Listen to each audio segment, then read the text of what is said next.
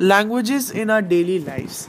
Language is a vital tool of communication in terms of expression of thoughts, sentiments, and values. It is the identity of a community wherein people connect with each other through language.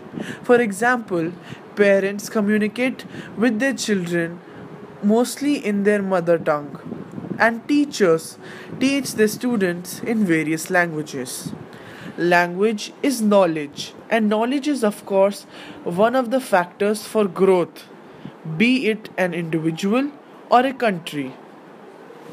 In today's increasingly interdependent world, the knowledge of various languages is indispensable. For example, in the past few years, millions of people have been able to communicate with each other through internet. These people shared common interests. This was not only possible due to the technological advances but also because these people shared common language. For example, English language is used globally for communication.